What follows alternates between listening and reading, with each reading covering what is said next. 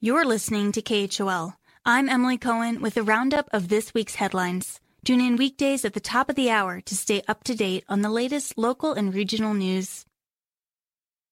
The Teton County Board of Commissioners voted Tuesday to change the land development regulations surrounding wildlife feeding and conflicts. Starting July 1st, self-locking bear-resistant trash containers will be required county-wide, and additional mandates are now being put in place for bird feeders, beehives, commercial dumpsters, and fruit tree enclosures, among other things. The aim of these new rules is to reduce human conflicts with wildlife, especially bears, and limited enforcement will begin this summer and fall.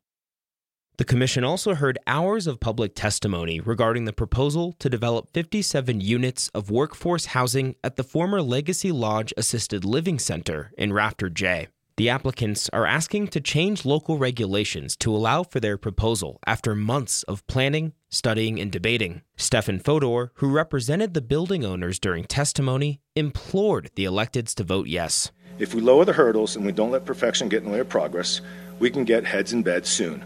Not 3 years down the line after county approvals for architecture, building, and construction, but soon. The Board of Commissioners eventually voted to delay their decision to several weeks from now to look into the history and exact legal precedents behind this complicated case. However, with whatever happens, a lawsuit is likely to follow. The co-work space run by Silicon Couloir is growing to meet increased demand for remote and hybrid workers in Jackson Hole. The entrepreneurship nonprofit says its membership increased by 30% in 2021. And manager of the co-work space, Michael Adams, says there's a reason why. Employees tend to be an average of 20% more productive in designated work areas compared to staying at home. If you're already here, you've been here for a while, and maybe out of COVID, you've decided that you cannot stand working from your home anymore, we're here to receive you and give you the infrastructure and support that you need to get your job done. Silicon Couloir has already acquired additional office space in Jackson to accommodate its growing membership. And the nonprofit says they're always looking for more real estate, including in Teton Valley. The group also says they expect other co-working companies to try to move into Jackson Hole in the near future. Snowpack in every drainage basin in Wyoming is below the 30-year median as of April 1st, according to new data from the U.S. Department of Agriculture. In the Snake River area, it's 70% of the typical year after a weak March in terms of precipitation. What this means is that stream flows and reservoir storages will almost certainly be below average across the Cowboy State for the rest of the year, affecting farmers, recreationists, and wildlife.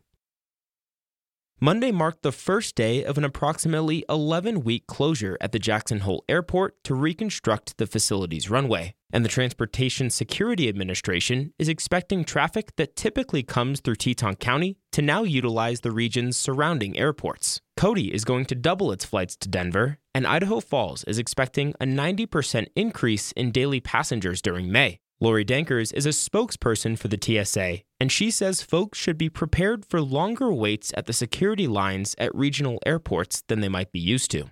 Cutting it close really isn't in vogue these days.